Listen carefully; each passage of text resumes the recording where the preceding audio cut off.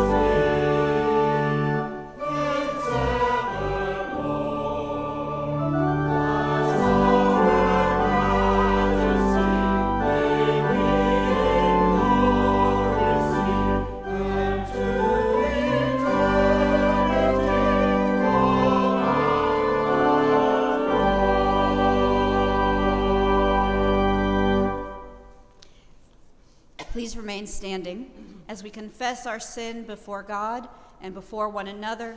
It is printed in our bulletins and on the screen. Holy and gracious God, we pray for your mercy in our lives. We have sinned against you and against one another. We have hoarded our wealth and made ourselves slaves to our possessions. We have failed to live charitably with our neighbors. We pray that you would instill us anew with the spirit of generosity and selflessness. Help us to contribute to those in need and release us from the tyranny of wealth. We offer this prayer in Jesus' name. Amen. I offer to you this day the good news of Jesus Christ. He says, who is in a position to condemn you? It is only Christ. And Christ died for you. He rose for you. He reigns in power for you, and he prays for you. Know that in Christ you are forgiven, and now be people of peace.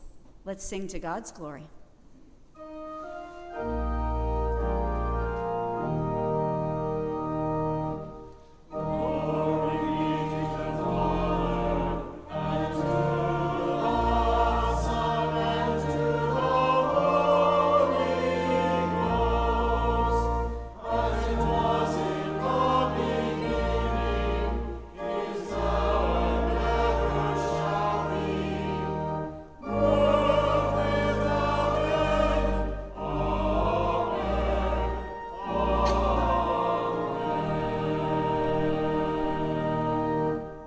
You may be seated. So as I mentioned, we are beginning a new sermon series this week. It's called Reset, and the reason we called it that is because every once in a while, we probably need to reset the ways in which we live out our faith. So with that in mind, today we're going to talk about charity.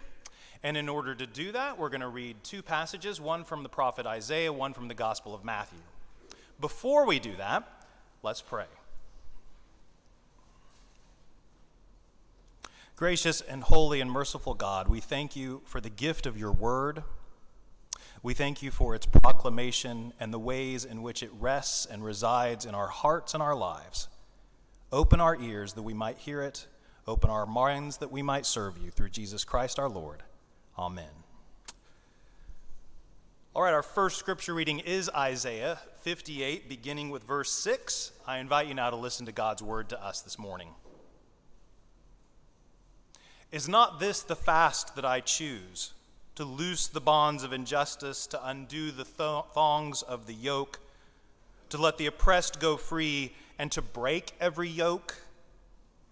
Is it not to share your bread with the hungry and bring the homeless poor into your house? When you see the naked, to cover them, and not to hide yourself from your own kin. Then your light shall break forth like the dawn, and your healing shall spring up quickly. Your vindicator shall go before you. The glory of the Lord shall be your rear guard. Then you shall call, and the Lord will answer. You shall cry for help, and he will say, Here I am. If you remove the yoke from among you, the pointing of the finger, the speaking of evil, if you offer your food to the hungry and satisfy the needs of the afflicted, then your light shall rise in the darkness, and your gloom be like the noonday. This is the word of the Lord. Thanks be to God. And now Matthew. You have heard that it was said, an eye for an eye and a tooth for a tooth. But I say to you, do not resist an evildoer. But if anyone strikes you on the right cheek, turn the other also. And if anyone wants to sue you and take your coat, give your cloak as well. And if anyone forces you to go 1 mile, go also the 2nd mile. Give to everyone who begs from you, and do not refuse anyone who wants to borrow from you. This is the word of the Lord. Thanks be to God. So picture yourself way, way back in March of 1865. You have managed to make your way to the steps of the Capitol, and President Lincoln is about to deliver his second inaugural address. The Civil War is going into its 5th year. It is all but won, yet fighting persists, and there is no peace. Lincoln's second inaugural address is one of our most famous pieces of American literature. It is a pretty amazing work. I hadn't read it, I don't think, all the way through since I was in high school until this week. And I recommend that all of you take a minute sometime over the week ahead to do that. It's strikingly brief. Any guesses on how long it is? 701 words in total. Oh, that our politicians today could embrace such brevity. 701 words. I thought about reading all of them to you, but I thought that just might be a little too much to ask on Sunday morning. But I do want to read the end of his address to you. So this is the last paragraph. With malice toward none, with charity for all, with firmness in the right as God gives us to see the right, let us strive on to finish the work we are in, to bind up the nation's wounds, to care for him who shall have borne the battle, and for his widow and his orphan, to do all which may achieve and cherish a just and lasting peace among ourselves and with all nations. And that's the end. As I was thinking about charity this week, these were some of the words that came into my mind. It's one of the most famous uses of the word charity in our American lexicon, the way Lincoln used it here. But how do we think about it when we use it today? When you think about the word charity, what comes to mind? Probably it is giving away money, right? You think of charity as giving away money, maybe stuff. You think of organizations that help people in our community as charities. You go to charity auctions, charity fundraisers. Every once in a while, perhaps, you go to a charity gala. But charity, in the way in which we use the word, charity is related to giving away stuff. But when you read Lincoln's address, it doesn't seem like that definition entirely fits. Is that what he's talking about here at the end? Is he talking about giving away stuff to the defeated South? Is he talking about giving away money to the soldier, to their orphan, to the poor, to their children? Not entirely. He's talking about something more than that. The definition of charity that we use today in 21st century America is quite different than the definition with which he was working. And so that's the definition that I want us to explore today, and that's why I chose the passage from Matthew, which I picked. I could have picked a lot of different passages. There's plenty of passages in the New Testament about giving everything away, about selling all of your possessions. But no, I didn't want to talk about that. I wanted to talk about this. So Jesus is in the midst of all of these sayings of, you have heard that it was said, but I say to you, sorts of things. And he gets to this spot and he says, you have heard that it was said, an eye for an eye and a tooth for a tooth, but I say to you, do not resist an evildoer.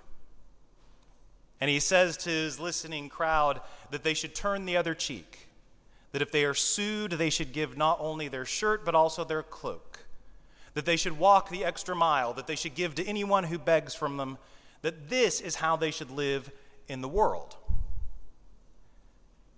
Now, what was Jesus talking about here? This is not the type of charity to which we are accustomed.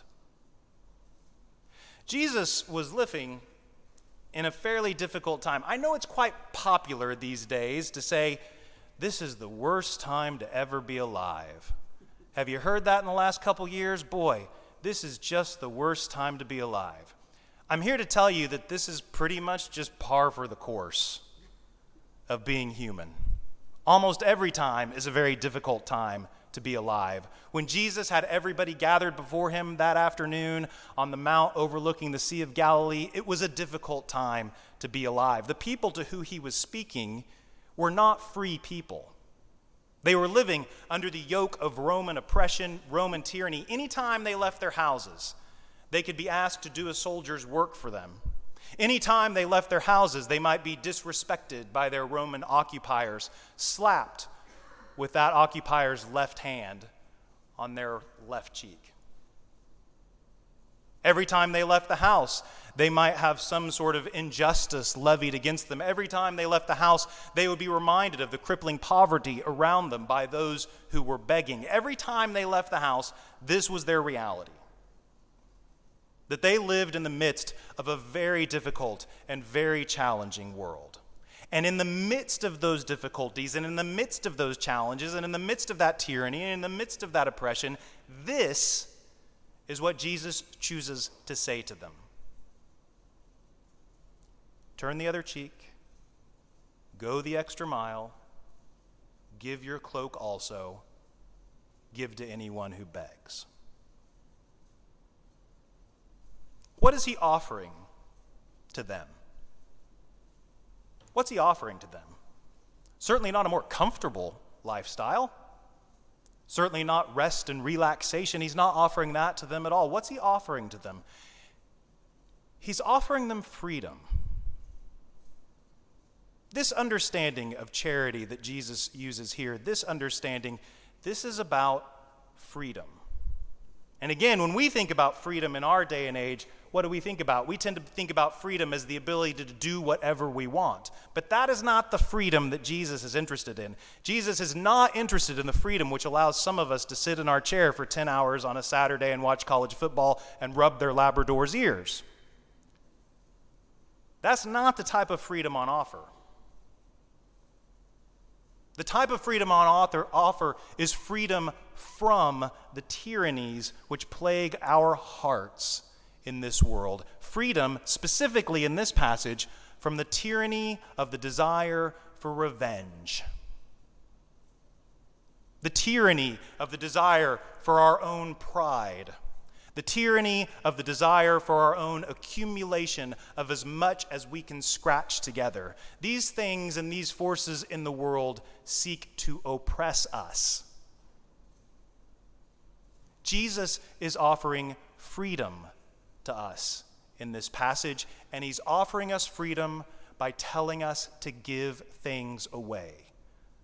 Our cheek, our time, our cloak, our money. We give these things away in order to proclaim who we are and to live into our identity as followers of Jesus. I'm going to assume that since we all gathered here on a Sunday morning, since we all willingly left our homes and sat in this space, that we would like to be followers of Jesus. And if we would like to do that, this is what that means. This is what freedom means to us.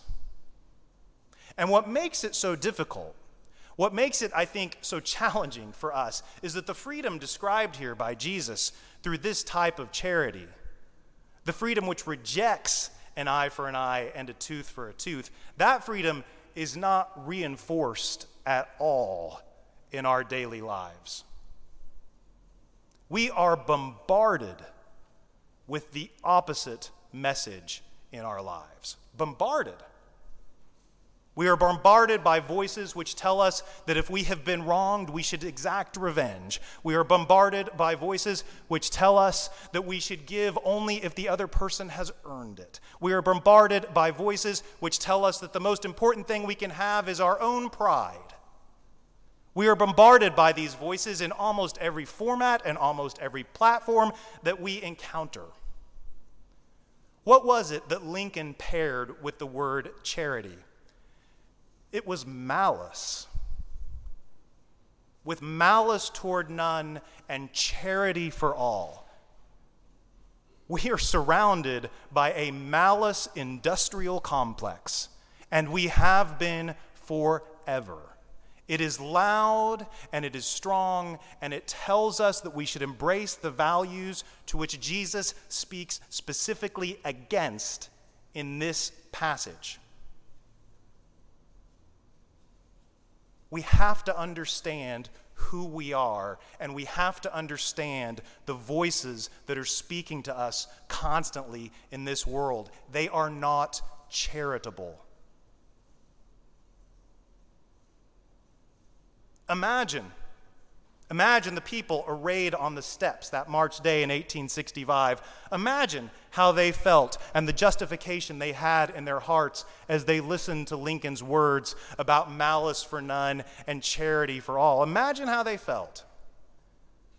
They had lost sons and brothers and fathers. They had had property destroyed. They had had wealth taken from them. They had spent years under the cloud of war. Years. They were surrounded by voices pressing for vengeance, pressing that their rights and their claims should be paid by the beaten South. And Lincoln stood before them and he said, with malice toward none and charity towards all.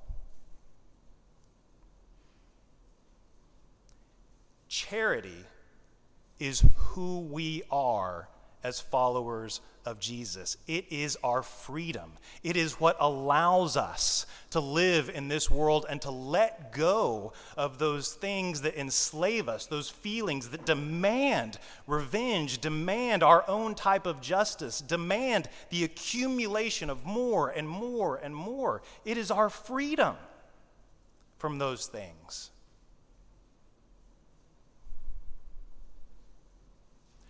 The title for this sermon was taken from an old short story by Herman Melville. It was written in the 1850s.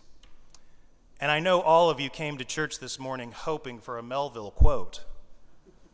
So who am I to disappoint you? All your life, he wrote, nothing but charity sustains you. All your life, naught but charity sustains you and all others in the world. It is tempting for us to think that we have never been the recipients of charity. It's tempting for us to think that we have never needed charity at all.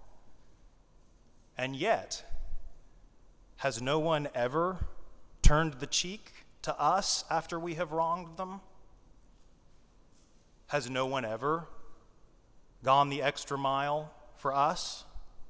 Has no one ever given us their cloak as well, in addition to what we needed?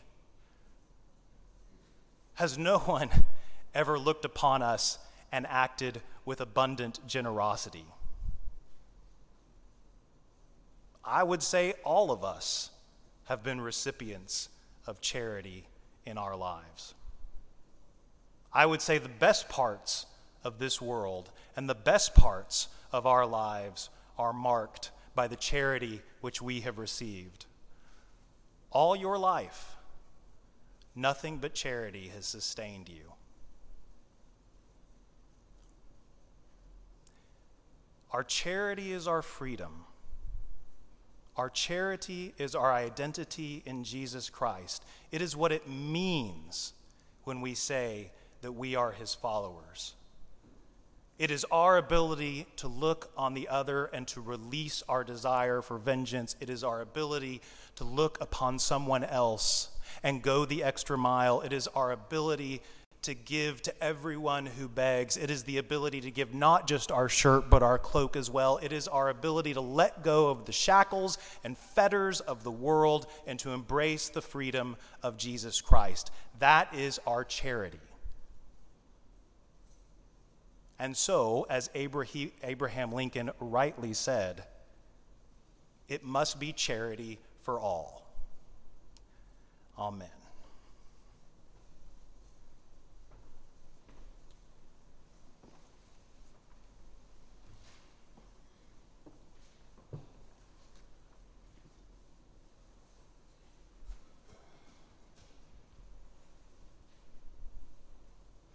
As we prepare ourselves for our prayers together today, I want to share with you a health concern with our sister Prissy Buchanan. Many of you know Prissy well, and if you do not know her personally, you see her in the choir loft every week, smiling back at you. Prissy had a stroke this week. She is recovering very well at a Mercy rehab facility, but I know she would covet our prayers this morning and your prayers throughout this week for her. Let's pray.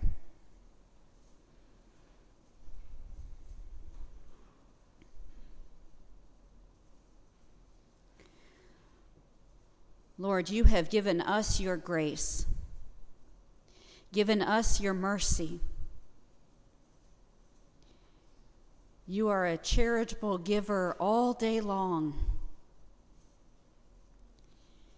Help us to live in response.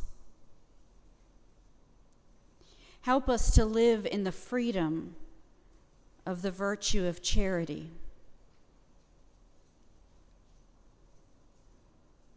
We know that for so many of us this is difficult. And to even begin, we will need your help, your guidance. And so we pray for that this day in each of our lives. We pray for transformed hearts.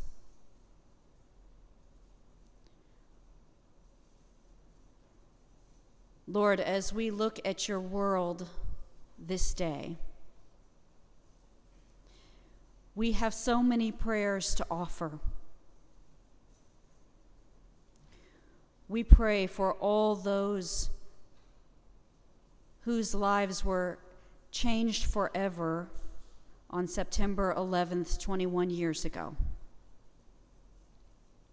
And especially this day, we pray for those who grieve the losses the most.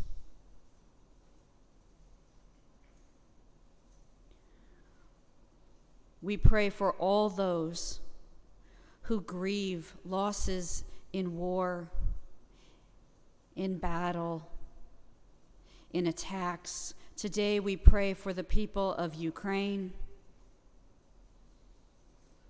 We even pray for the people of Russia, that your will and your work would be done in those places.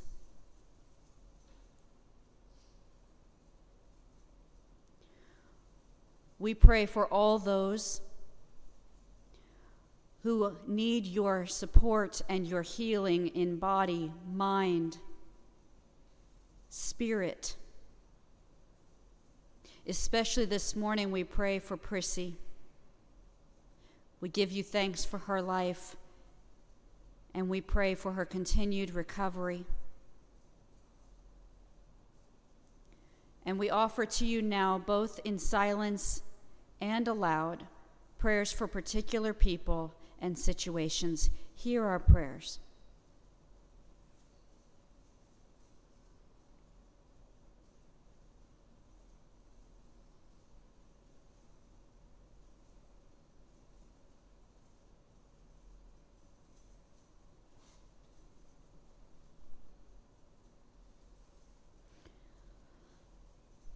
Lord, we give you thanks for the work you are doing in this world, in the lives of our neighbors, and in our own life. We give you thanks for the grace that you have shown us, and we pray that we would be people who live in response, in thanksgiving to that grace. And so it is with one voice, one thankful voice, that we offer the prayer that your Son Jesus has taught. Our Father, who art in heaven, hallowed be thy name. Thy kingdom come, thy will be done, on earth as it is in heaven. Give us this day our daily bread, and forgive us our debts, as we forgive our debtors. And lead us not into temptation, but deliver us from evil. For thine is the kingdom, the power, and the glory forever. Amen. If you would like to give an offering following worship, there is a basket at the front, and there are kiosks at the entrances. For now, this music is an offering to God.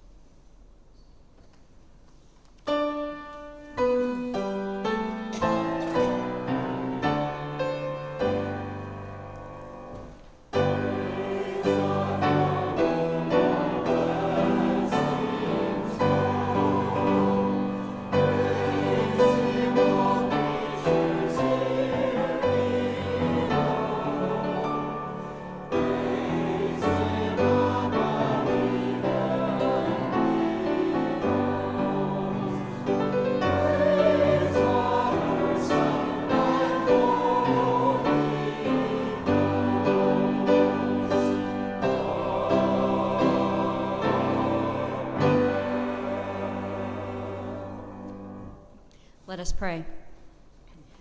Lord, we ask that you would take the gifts of our lives, that you would multiply them and use them for your glory. And we pray that you would take the very gift of our lives, and that you would use our lives for your glory as well. Help us to be Christ's hands and feet in this world. It is in your name that we pray. Amen. I know it says we're going to ordain and install elders, but we're not. So we're going to sing instead.